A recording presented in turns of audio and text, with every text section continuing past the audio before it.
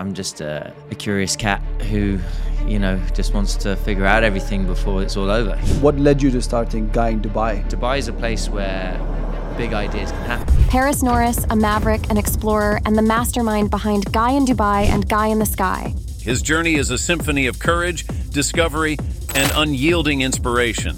How did you convince them to get into that boat? Prepare yourself for the hardest 48 hours of your life.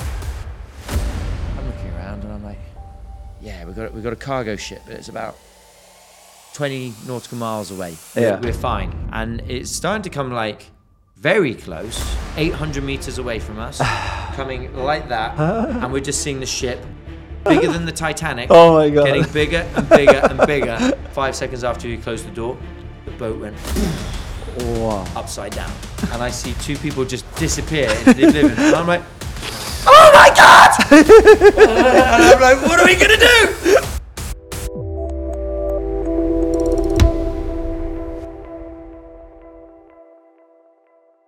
Okay, so I'm going to do something a little bit interesting, because with a lot of times I usually just introduce people and say, okay, this is their name and this is what they do. But I wanted to make this a bit more dramatic. So listen to my intro, okay? So welcome to Zeno Talks, where we dive deep into the lives and stories of fascinating individuals from around the world. Today, we're joined by the remarkable Paris Norriss, adventurer, entrepreneur, and the visionary behind Guy in Dubai and Guy in the Sky. Paris embodies the spirit of chasing dreams and breaking barriers. From the tranquil landscapes of the UK, Paris's journey is nothing short of extraordinary. So fasten your seatbelts, dear listeners, as we embark on a journey of discovery, passion, and inspiration. Here's our session with the indomitable Paris Norriss. Awesome. I like it. I might copy paste that and put it on my website. Well, Paris, yes, this is one thing. I mean, but you've always been known as Guy in Dubai, and then Guy in the Sky, and mashallah, your video's been streaming around the world. It's on Amazon Prime, it's on OSN, it's on so many different platforms. It's up in the sky, and Etihad, Emirates, Fly Dubai, Air Arabia, there's Air Anglia. I think there's so many different platforms. Before I go into all of this, and I think of course we're also going to touch upon the latest adventure that you just embarked on with the team, rowing across the Pacific Ocean, from San Francisco to Hawaii.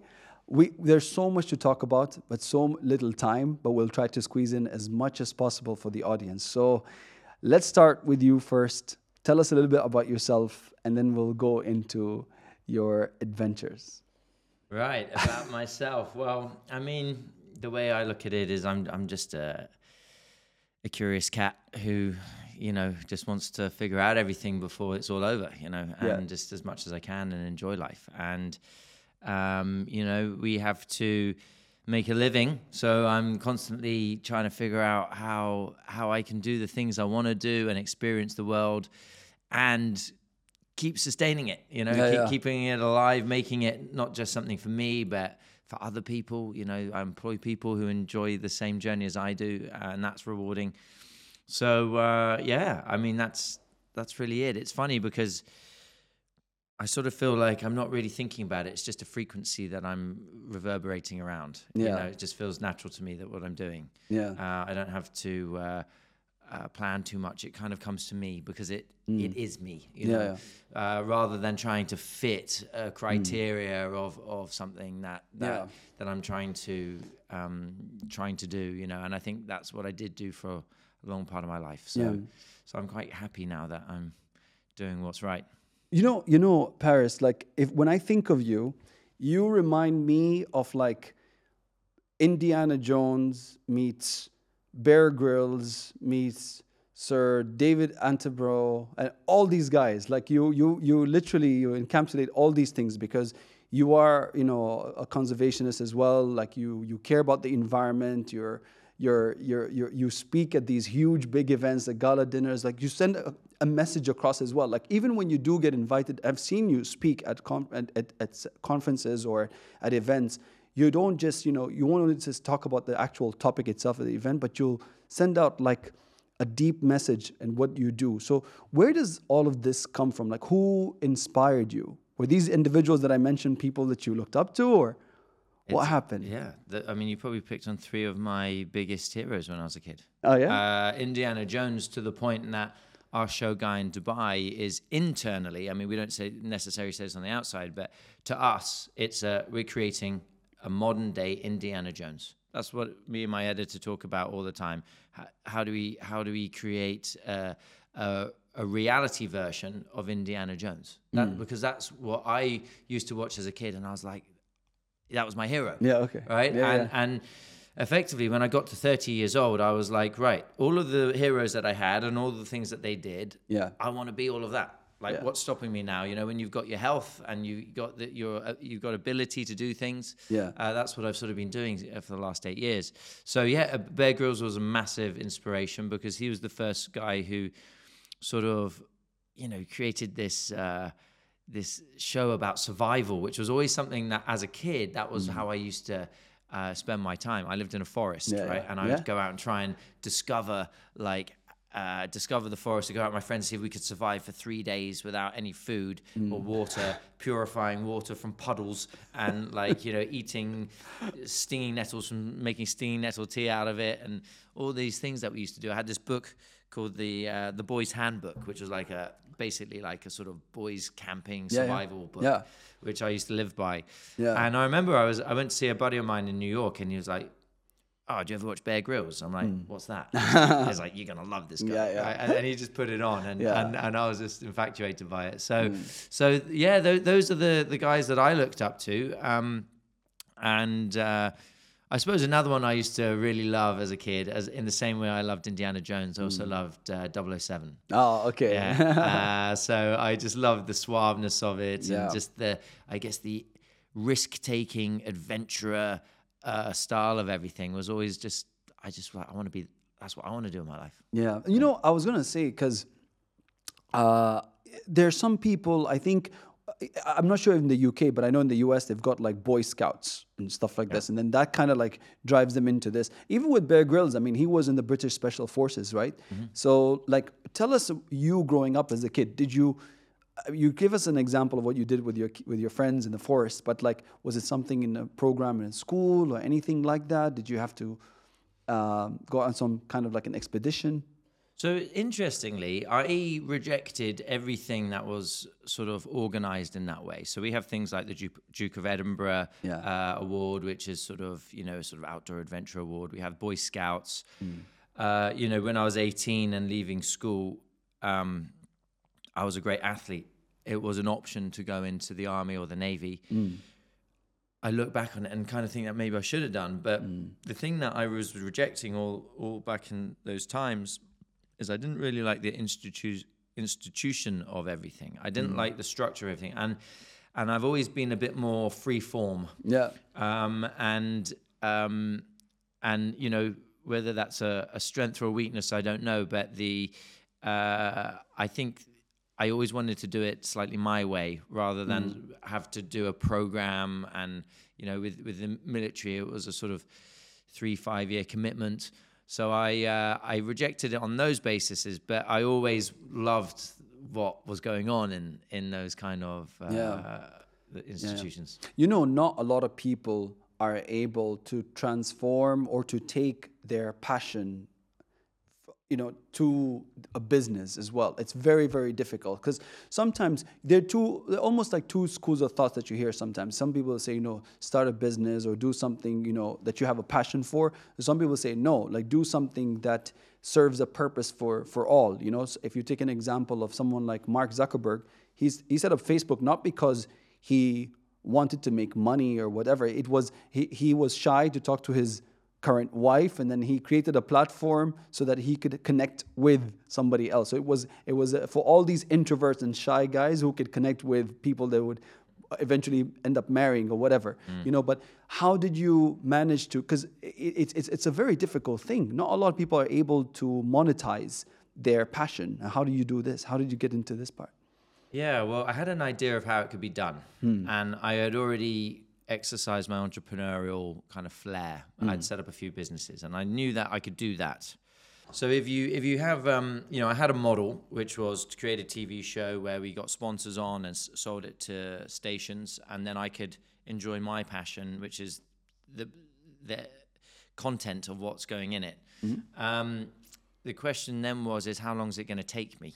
Because that's the bit that is unforeseeable. But I realized if it's a passion, time is your friend. Yeah. Right. So it may not work out in the first year, 2 years, 3 years, financially. In fact, for me, it took a really long time financially. It may have not appeared like that on the outside, but it was difficult financially for a long time. But time is your friend because it's your passion, so you can continue working through it. And a really good example of that is in COVID. Yeah. COVID hit, and it brought our business down to zero, dead zero revenue. Unfortunately, we couldn't keep the staff on anymore, so it was 0 staff. So it was back to just me again. But it was my passion. So there was no other option. I was going to continue pushing through it. Yeah. I knew I had an asset, which was, everything we had created, whether it was intangible or tangible. So I kept going. Now, if it wasn't my passion, that would have been a time to quit. And so effectively, you can only go for so long doing something that you're not really passionate about. And the only reason why you do it is because you want it to finish as quickly as possible, and you want to make as much money out of it as quickly as possible. But the problem is if you don't do that, then you're drawn in, and it usually takes everything in life takes a lot longer than you expect. 100%. So you end up being drawn in. You had this 3-year plan to set something up and sell it off to somebody in 3 years, but now you're drawn in 20 years later, and you're only now at the point where you can do that. Yeah. So, but if you're enjoying the journey, then first of all, it doesn't matter if it takes 20 years because you enjoyed it. That was what you want to do. Second of all, it's not really about cashing in and getting out. It's about building it and enjoying your life and working with the types of people you want to work with, and life is too important and valuable to be making sacrifices. Yeah. So I think if you're finding that you're having to make large sacrifices for things, it's probably not a good thing. I mean, of course, we have to make sacrifices sometimes. Yeah. But I think the one thing that I had come to terms with is I started to understand money as freedom tokens. Yeah. Right. So I looked at it that way because the only reason that I was trying to earn some money is so that really I had the freedom to spend time with my family, go on holiday when I want to, buy the things I want to, do the things I want to. So money had that way of having freedom. But it was weird because what I was doing in order to get it was sacrificing all my freedom, working from the moment I woke to the moment I slept, trying to do it. Yeah. So if that was a zero-sum game. Yeah. So I thought, no, I need to find a way that it's not a sacrifice of time, that actually the time is worth it too, and that you're actually gaining financially and you're not sacrificing your time because the time is what you would want to be doing. Yeah. You came to the UAE just a few hours after graduating from university, right? Yeah. I mean, how did you know that this was the place that was going to allow you to fulfill your dreams, your passion, and all of these things that we just talked about? But then, because a lot of the times, like we said earlier, when you look at adventurers, a lot of the times those individuals, most of them come from Western countries, or in Western countries, there's an appetite for that. There's a huge sort of media sector that is willing to throw money into this, and individuals that are willing to go and live in the forest and whatever and document that. You see, when you watch Discovery Channel, National Geographic, all of these things, it's always those people in those part of the world and whatever. But here, you don't see a lot of people in that space. And how did you believe that you'd be able to succeed in the UAE and obviously attract sponsorship as well, because it's very, very difficult. Just doing an event, just getting a sponsor for an event is difficult. Imagine getting for a whole production. So that's what I want to know. Well, when I first came, I didn't have the idea of Guy in Dubai in my head. Okay. So I came here to set up a business. Okay. That was all I had in mind. In what exactly? I set up a price comparison site for insurance. Oh, cool. So I set up a tech business. So the thought process was, I'm leaving university. It was a financial crisis and everything was tumbling down. I had a finance degree. So I was like, right, give yourself the best chances. Go work somewhere that's got a fast growing place. If you're going to get, I always believe that if you, But Dubai was in trouble at that time too. not At quite. the financial crisis. Oh, okay. Remember it hit here about a year later Yeah, okay. or Yes. a bit after. Yeah, So yeah. Because I think it was 2008, and then it was like 2009. that it hit 10. here, Yeah, yeah. 9, 10. Yeah. Yes, around that time. Ooh. So, I mean, I could see it was looming here. Like something was going to happen. I knew that it wasn't going to be like invincible to it. Yeah. But what I saw was a vision and a plan Okay. and some serious ambition. And I was like, that's going to keep going. Okay. So, and I was right. Yeah. And I believe it's going to continue going. You know, if you look at what's happened here in the last 14 years since I came, it's a lot more than anywhere else. It wasn't as fast as what was happening before. Yes. But that's not what matters. Uh-huh. The fact is, it still kept rolling. So, I thought getting experience internationally is an asset. You know, it's something. It's a more in-depth learning experience. But you can't do it as easily when you're a bit older and you've got kids and things. It's much easier to do when you're younger. So I thought, right, get out there, do it now, set up a business. And, you know, these were my first days out of university. So everywhere was really new. Even my home country was new in terms of me working in it. Yeah. So I just came out and I saw the way things were going. They said at the time that, I can't remember the statistic, was it 35% of the world's cranes were in Dubai at that time? It was a crazy place, you remember, right? Yeah. And the place was rumors, you know, that they were building this and this was happening and who knew what actually was happening. And some of it did, some of it didn't. But like the stuff that did was amazing.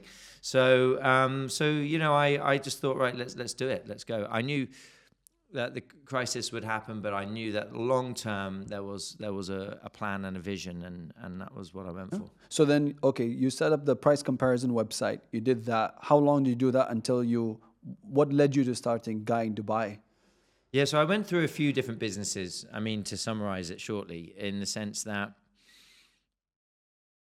they worked until they didn't. You know what I mean? So like all of us. Yeah. We're all in the same boat. Yeah. We know that. Yeah. So like a lot of people say like, oh, it failed, or like if something failed, it's like, well, it worked, and then it failed. Yeah. So like we got it off the ground, we made some money, and then we didn't anymore. We didn't. Yeah. Yeah. So effectively they didn't work out in the end. And after a few failures, that was when the realization hit home that like, wonder how long I'm going to keep going doing that. You know, like sacrificing Christmas Day to work on my plan, and then 3 months later it's down the drain. Yeah. And I thought this could go on forever. It's not guaranteed that you're going to keep doing it and be successful at some point. You might keep doing it and not be successful. Exactly. And that's a possibility also. So I thought, well, I've got to at least enjoy the time that I'm doing. And this is when this epiphany came, because I had to think about, what is it I would really love to do if I was given total freedom? I didn't have to work for money, you know. And I was just sat there at my desk, just gazing into space, going, if I could do anything, you know, I'd want to live like Indiana Jones, and I'd want to live like, you know, 007 and Bear Grylls, and I'd want to do adventures, big challenges. Yeah. I like extravagant parties. I like traveling. I love to spend the right times with my family. You know, like you don't have to be there all the time, but you have to be there when it counts. So you have to have the freedom to do that. So these things, I kind of painted the picture, and I was like, okay, how am I going to do that? And it was just a really quick thing. I was like, oh, why don't I create a TV show about a guy who goes and does like extreme things like this? Because Dubai is a place where big ideas can happen. Yeah. So, you know, they were at the time doing those adverts where they're flying jetpacks along the A380s. Yeah. And the guys jumping off the Burj Khalifa. So I thought, I'm surprised you didn't do that yet. Yeah, well, I'd love to. So, but it was those kind of things that made me think, well, if this is how they're promoting the city, then maybe I can get involved in those things and promote the city. Yeah. And if I'm promoting the city, then there's some value. You see, you can't have any kind of business that doesn't give value to other people. Yeah. Right. So if it's promoting the city, it's giving value to the tourism sector. Yeah. If it's a TV show that we can do really well, then it's giving value as entertainment to people who want to watch it. So I always have to think about anything. If you're not creating value, then there's really not going to be any commercial element to it. But I thought if I could, I sort of had this idea of, right, I need a TV station that has the viewership, right? Then a sponsor is going to come on. Exactly. And they will, if I get the sponsors on, then they'll create the production. Like I have the money to create the production. But the production is the thing I need to sell to the station. So I've got this kind of like triangle, but it's a catch-22. Yeah. Like, how do I... Chicken and egg. You don't know what to start first. Yeah, because you do need the money first to start this. Oh my God, Each one needed the other one before it could become a reality. So you just basically... But also the other thing, I think it's like, how do you know that your pitch is going to actually sell? Because they'd be like, okay, I think if it was somebody who was probably more established, if it was like any of the names we mentioned, like if it was Bear Grylls coming, saying, hey, I want to do this, probably everybody and their mother would throw their money on it. But you're coming in, this is new, you had a couple of other businesses and you're starting. So then that also becomes the other difficult part to convince people, right? Look, it's when I look back on it, I look back and think, wow, Paris, like the fact you got that off the ground is amazing. Because now things are a lot easier. Because now I've got a little bit of reputation and I've got a backlog of things and, I've got things in place. And now raising money for sponsorship is easier. And also, it must be difficult when you're trying to be Guy in Dubai, your name is Paris. Yeah. I know.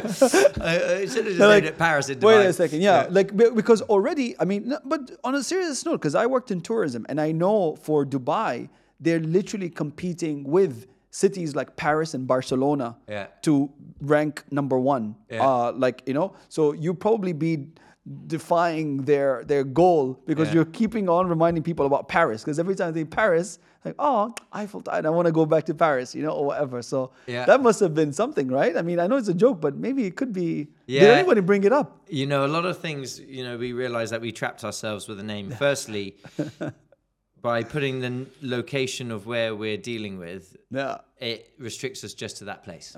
So, which I did tell you this. You did. Yeah, I remember you told me a long time ago. I told you, I was like, why? You're great. This has so much potential. It could be anywhere in the world. Well, Guy in the world. We did think, like, Dubai is a wacky place. We want to do this in Dubai. Guy in Dubai. It rhymes. It's cool.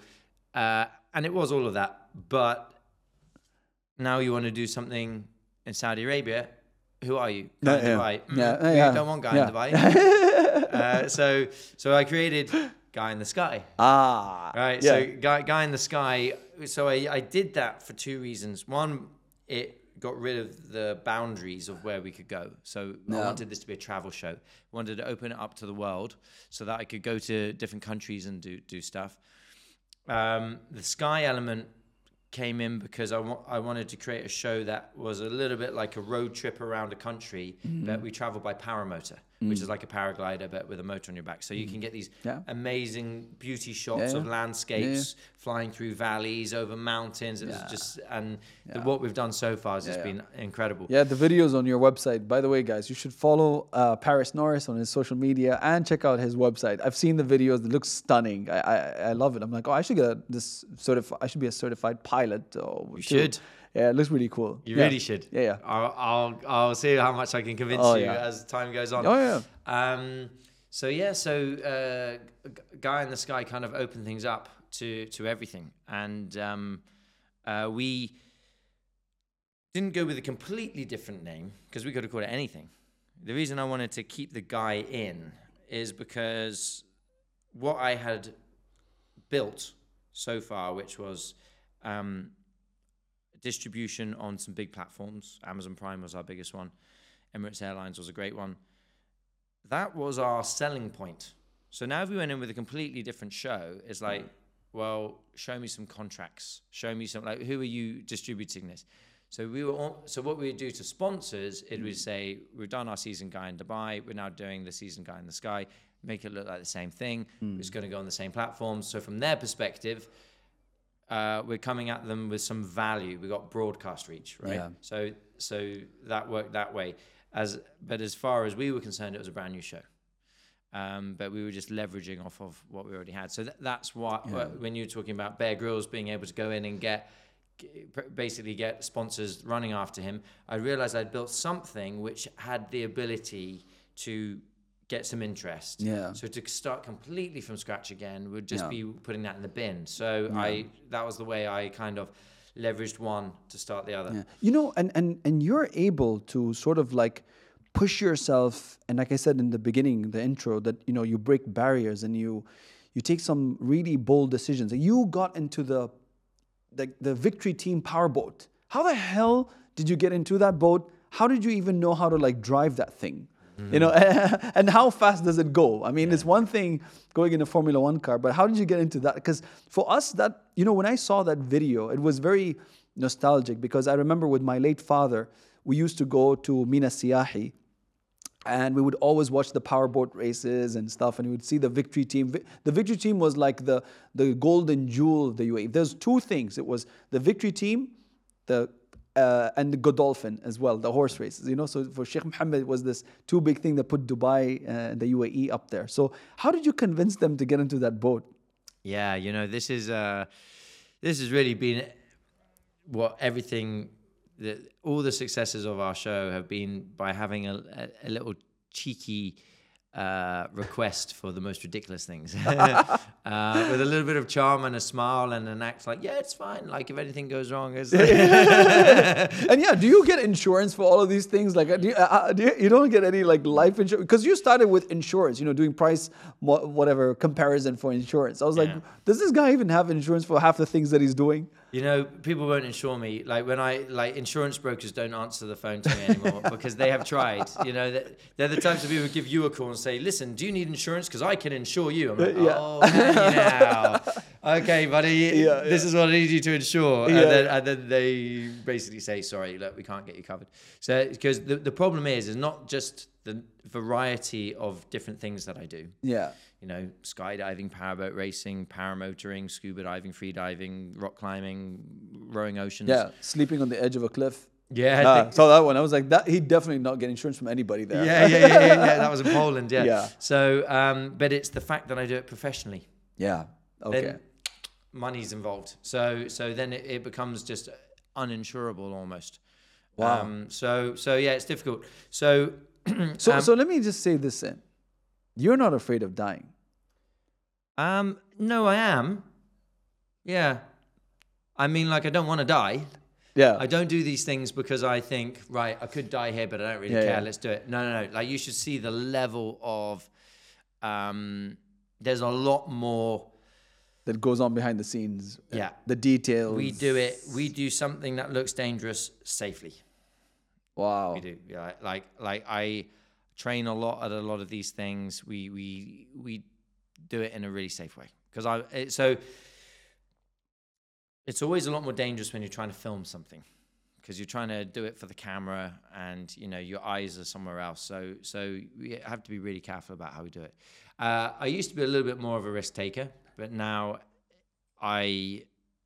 the main reason is that it's not just necessarily about dying. It's also about, what if I injure myself? Yeah. Now I can't do my show anymore. Yeah. You know, or I'll be out of the show for the next year or whatever it is. So it's like, right, look after yourself so that I can keep doing it. You know? So no. We're really conscious about it because, the whole prosperity of the show is based on us being able to continue doing them. So and that's what, you know, I think for a lot of people, when they think about doing anything in life, you know, we have our fears and we think about things like subconsciously they'll be haunting us, you know, when you want to do something. So when you decide to do some of these, like, you know, really risk-taking sort of like adventures, how do you decide whether, okay, you know, is this worth it or not if something goes wrong? And like you said, sometimes it can be a disability, and it'll be, look at Michael Schumacher, all those races in Formula One, he went on a skiing trip, that was it. I think he's still in bed, he's still bedridden, right? So how do you like fight that? And then also, are there any sort of like mitigation that you've done? Like, so any things that you've done to sort of say, okay, if something, God forbid, then I have plan B. So if something goes wrong, well, it would have to be probably a career change. I mean, it really depends what happens. I mean, so we have a production company, and that's the kind of core of our shows. That produces our shows, but it also produces things for other people. So we can continue doing that, and I can continue managing that. If I was in a cast and can use my legs or something like that, So it's not just our shows that we create. Yeah. And with those fears, how do you deal with those? Do you think of it? Do you not think of it? And how do you manage it? That's what we want to know. Interesting. This is a really good discussion. It's a deep one though. So look, when you look at what I do, you're like, wow, that looks dangerous. Yeah. Right? I want to go on the next trip though. I want to do it. Yeah. Okay, I look good. at it, I'm like, I want to do it too. Right. Yeah. So when I look at it from the point of view of someone who's not done it before, it looks dangerous. So let's take skydiving as an example, because skydiving's a very, very high adrenaline activity. Yeah. So what happens is that it looks like you're jumping off a cliff this big, right? But then what you do is you go through a number of different things where your hand is held bit by bit. So first of all, you do a tandem jump, right? So that you're on, someone else is doing all the work, but it lowers your fear a little bit. Now the jump seems a little bit less. Then you go and do some wind tunnel stuff, just so that you get the hang of how to maneuver, in free fall. Now it starts to seem a little bit easier. Okay. Then you jump out with 2 instructors holding you, right? Yes. And they're going to let go of you for just 20 seconds, and they're going to make sure that you pull your chute. If you don't pull it, they'll pull it for you. Right? Okay. Right?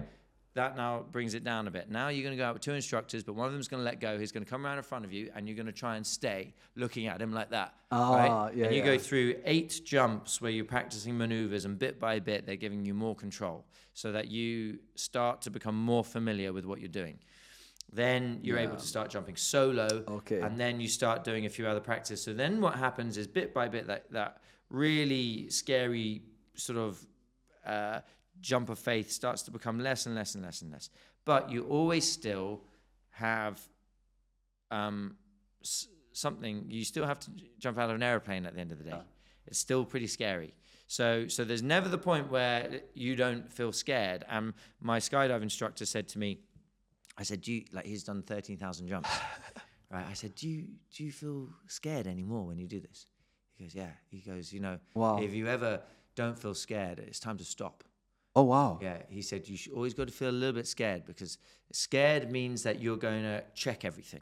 You're going to take it seriously. Yeah. You're going to remember that this is a dangerous thing if it goes wrong. So being a little bit scared is good, but it's controlled fear. It's not a fear that's overwhelming you.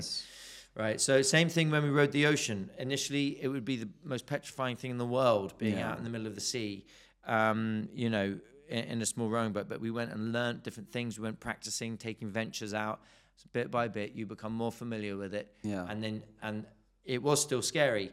And I remember the first 10 days were particularly scary. But then afterwards, every 40-foot wave that came along, we were like, seen these before, like we didn't care anymore. We had become accustomed to it. Yeah. So you can lower the fear by taking baby steps to learn a skill. And then once you've learned the skill, you don't start taking big strides. You continue taking baby steps, because as soon as you start thinking, I got this, that's when you make a mistake. Yeah. And it's the negative feedback that is very difficult to overcome. So you need to get yourself to a very, very highly skilled level before you start making big risks. And then, like I said, there's still some jump you got to take with everything. So when I'm looking at Daniel, my skydive instructor, and I remember the first time I went up to jump, and we're going up in the plane.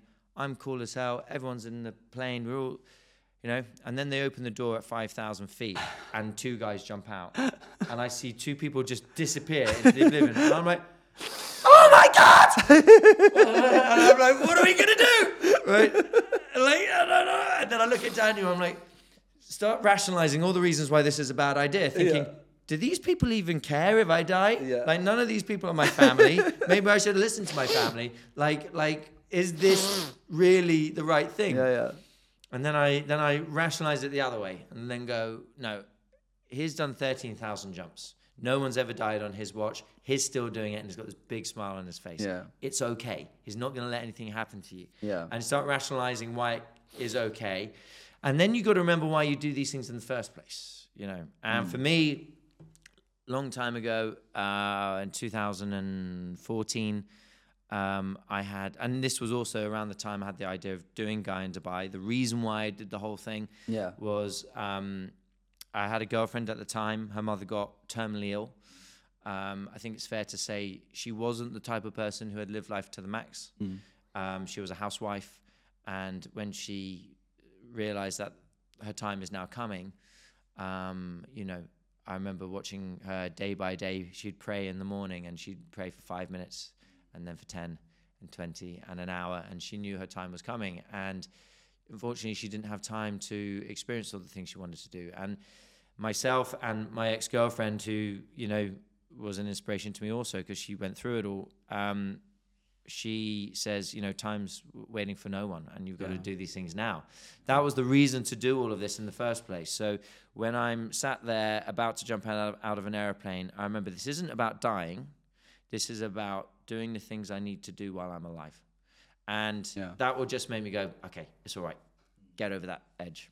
Nice. That's amazing. Well, you know, going, I guess, over the edge is your latest adventure this year. Yeah, congratulations and welcome back.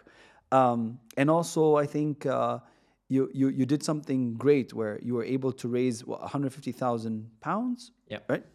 Tell us about you rowing in the Pacific. Tell us about you and the Brothers in Oar, and how did it all come along? This idea, the team, the training, and the actual expedition. Yeah. So, well, as you know, this vision to do big adventures was there a while back. Yeah.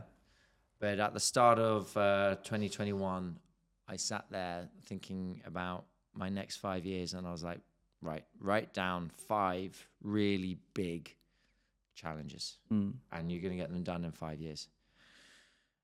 Rowing the ocean wasn't one of them. There were some blanks. I was like, okay, I want to climb some mountains. I want to, you know, do this and that. Then my friend Ollie, who was a friend from school, told me that he's going to row the Atlantic, and he's going to do it with his brother.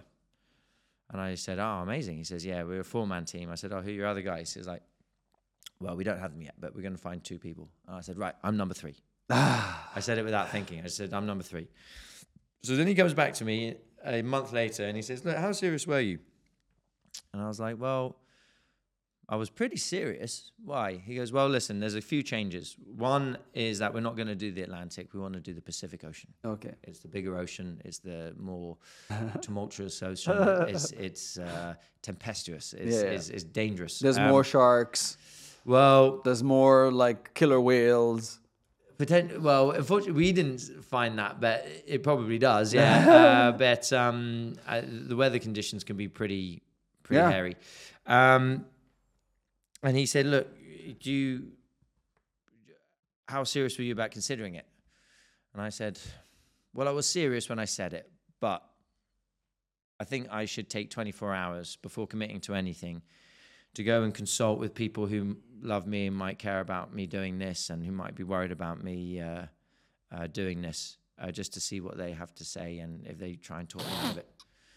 He said, okay, you do that. Take your time. And then I called him back in like an hour and said, I couldn't find anyone. I'm in. No one gives a damn anymore. Everyone just stopped caring.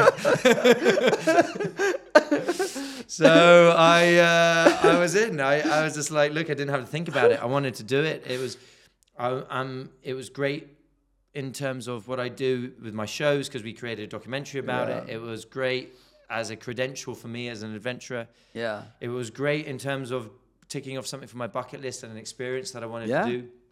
So, and it turned out to be an amazing experience. Absolutely amazing. I've taken so much from it. I had some life-changing realizations, not just during the row, but in the 2 months afterwards, living in Hawaii, where I've just got back from, which was bliss. They joke that I'm having a gap year again at 40 years old. It's like Paris is still on his gap year. So it was amazing. And, it was 2 years of work, raising funds for sponsorship for the boat, for the operations. We had a documentary to make as well, so we raised more than what people would normally raise. So it's an expensive endeavor. I've heard people say, climbing Everest is really expensive. Yeah. I'll climb Everest 4 times for the price I did, for the price that we did rowing an ocean. Are you allowed to disclose it? Sure. Yeah. We raised about £150,000 for charity.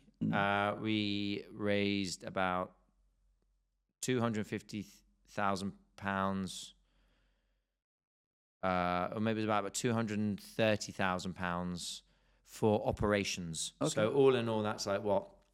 300, just under 400,000, £370,000. Wow. So for charity and everything, all the costs, that's a lot of money. That's over $500,000.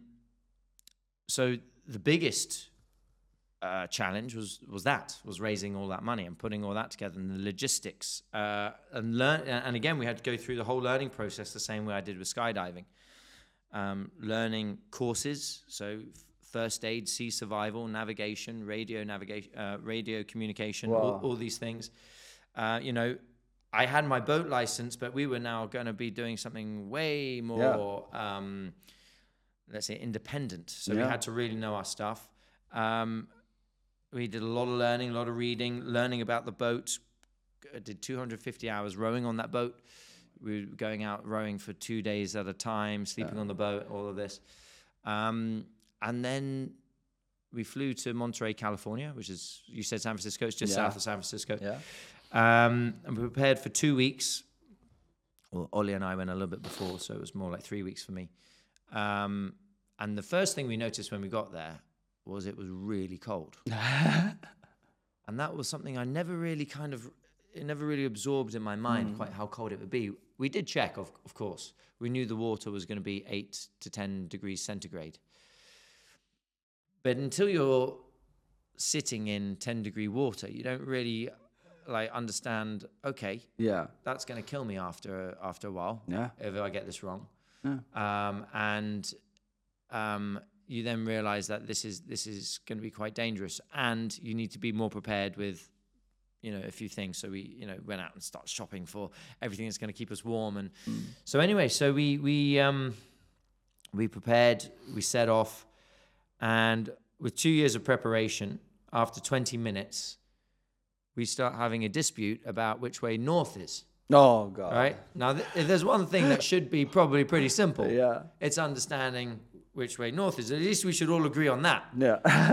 But we didn't agree, and the reason why is because our instruments were all not correct. So I was doing things by eyesight. I was like, guys, there's no way that's north because there's land. We can still see it. That means that's America. That's east right there. And they're like, no, Paris. The instruments are not wrong. But in fact, the instruments were 180 degrees facing the other way, which meant that we were sort of right, but it's just the other way. So could you not use your phone? Well, in the end, I had it on my watch. I had a Garmin watch, and I was like, look, I can see it on my watch here. So we have another reference. So in the end, we figured it out pretty quickly. But what was interesting is the fact that we had gone through 2 years of training, and we hadn't yet being able to understand this simple thing meant that we were in deep waters. Okay. Yes, you're okay. I get it. We really were, right? So, and we were told before we left off, prepare yourself for the hardest 48 hours of your life. Because this is what it's going to be. And the safety officer, Ian Couch, said to us, in all the times I've overlooked ocean rowing, nobody's ever died. Yeah. But he says, someone's going to die. Oh, wow. And he said, just think about that. Someone's going to die. Yeah. It's going to go wrong. Yeah. So it's down to you now. So we left, and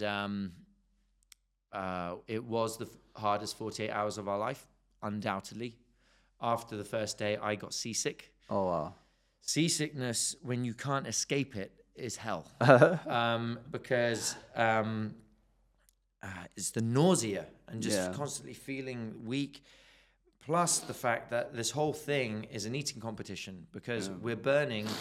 Well, just to give you an idea, we were rowing 14 hours a day each. So the boat was moving 24 hours a day. Wow. So I'm doing 14 hours of rowing a day, which I'm burning about, I was eating 6,000 to 7,000 calories, burning about 9,000, right? So I'm burning 9,000, but at the point when I had seasickness, I was not able to eat anything.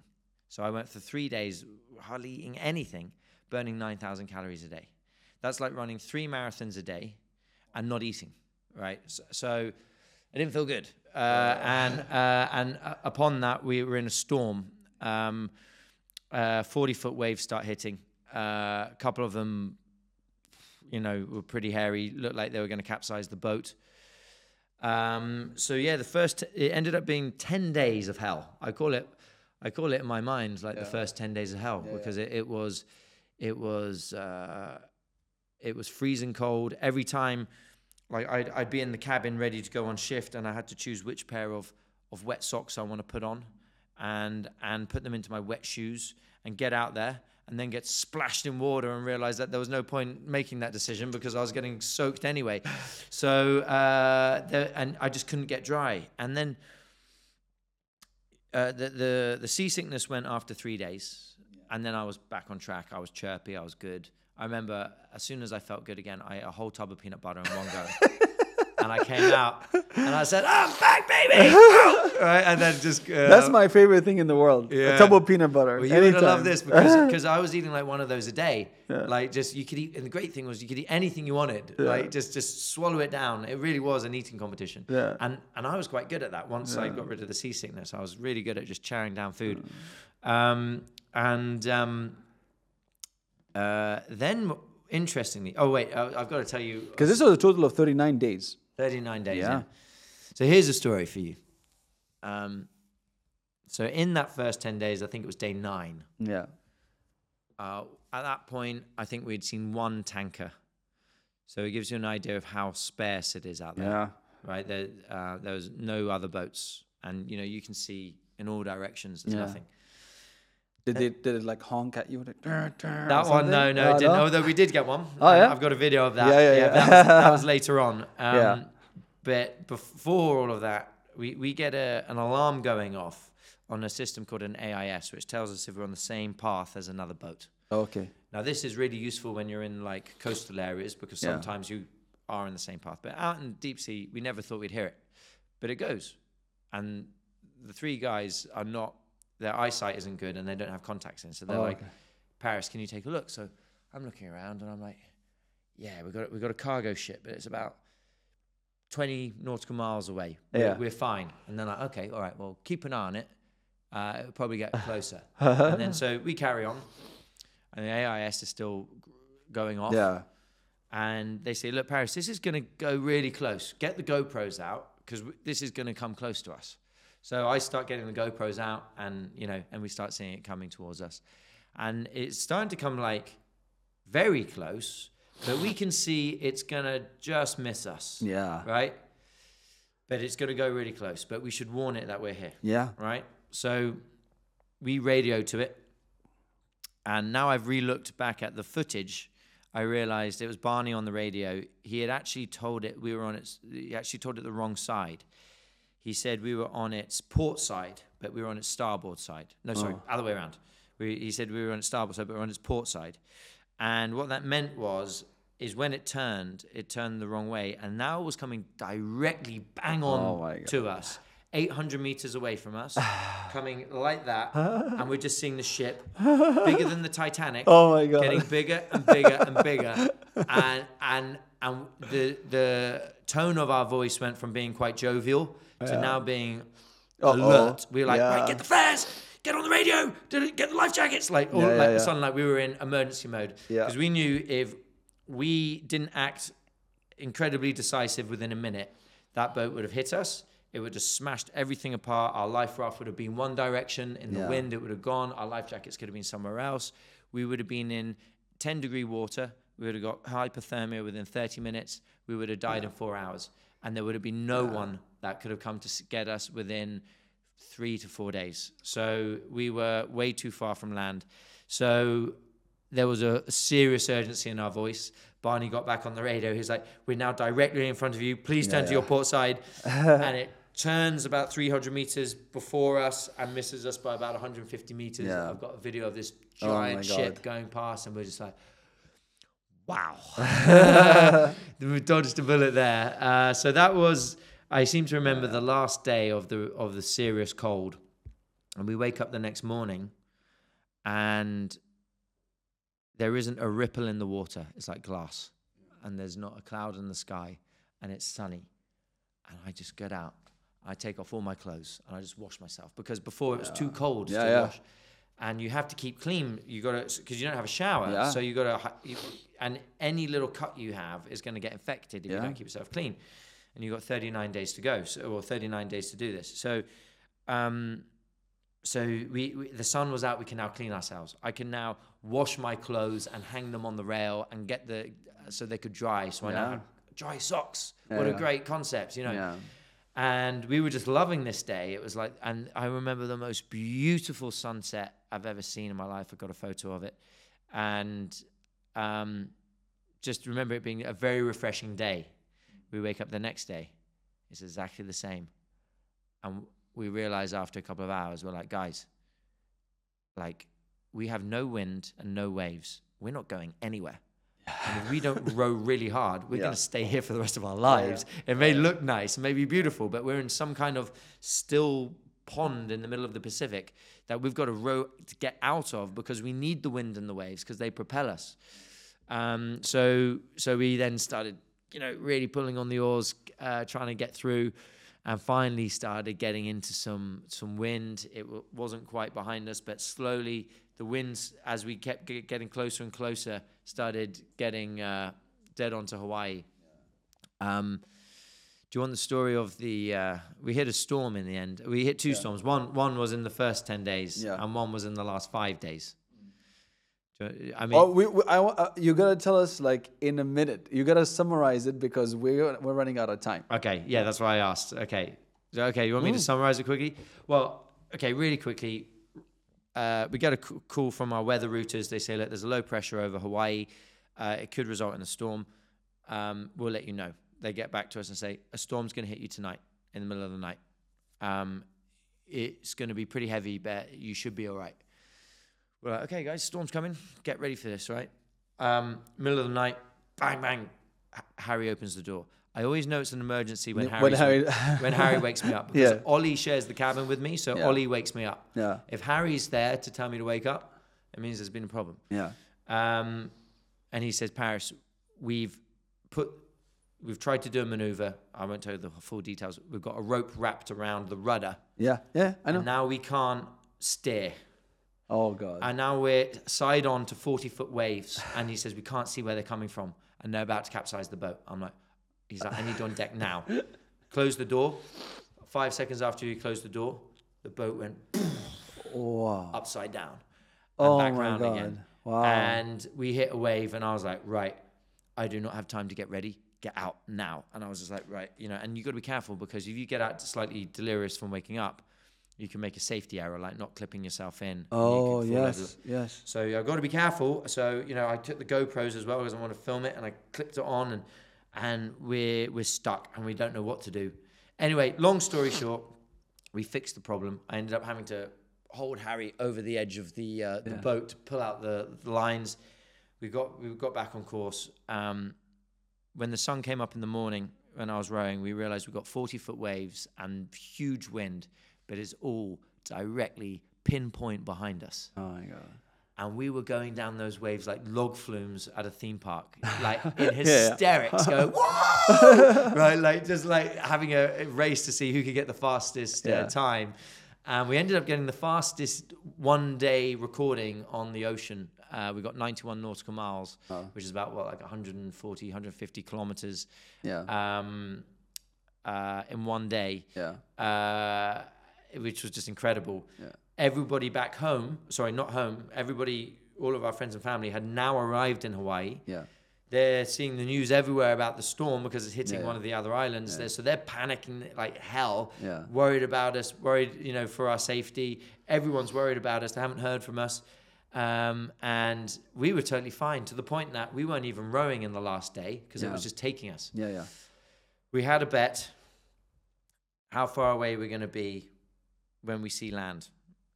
We were told it was going to be 19 nautical miles. We bet 60. Harry bet 45. We got to 40, hadn't seen it.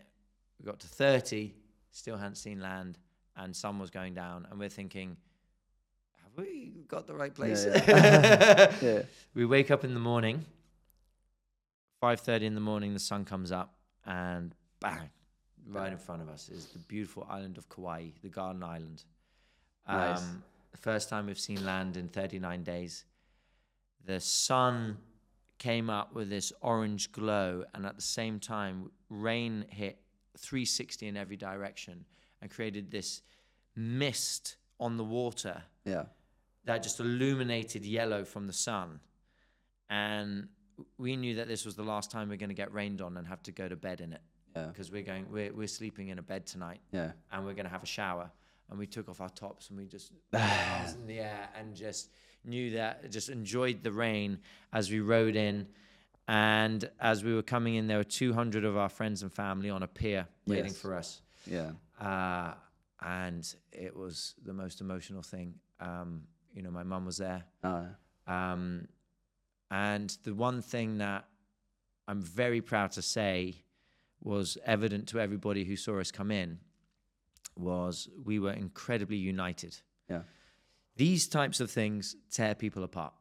It's almost impossible to be on a boat not much bigger than this table with 4 people, stressed out, blisters on your hands, sleep deprived, and not flip at each other.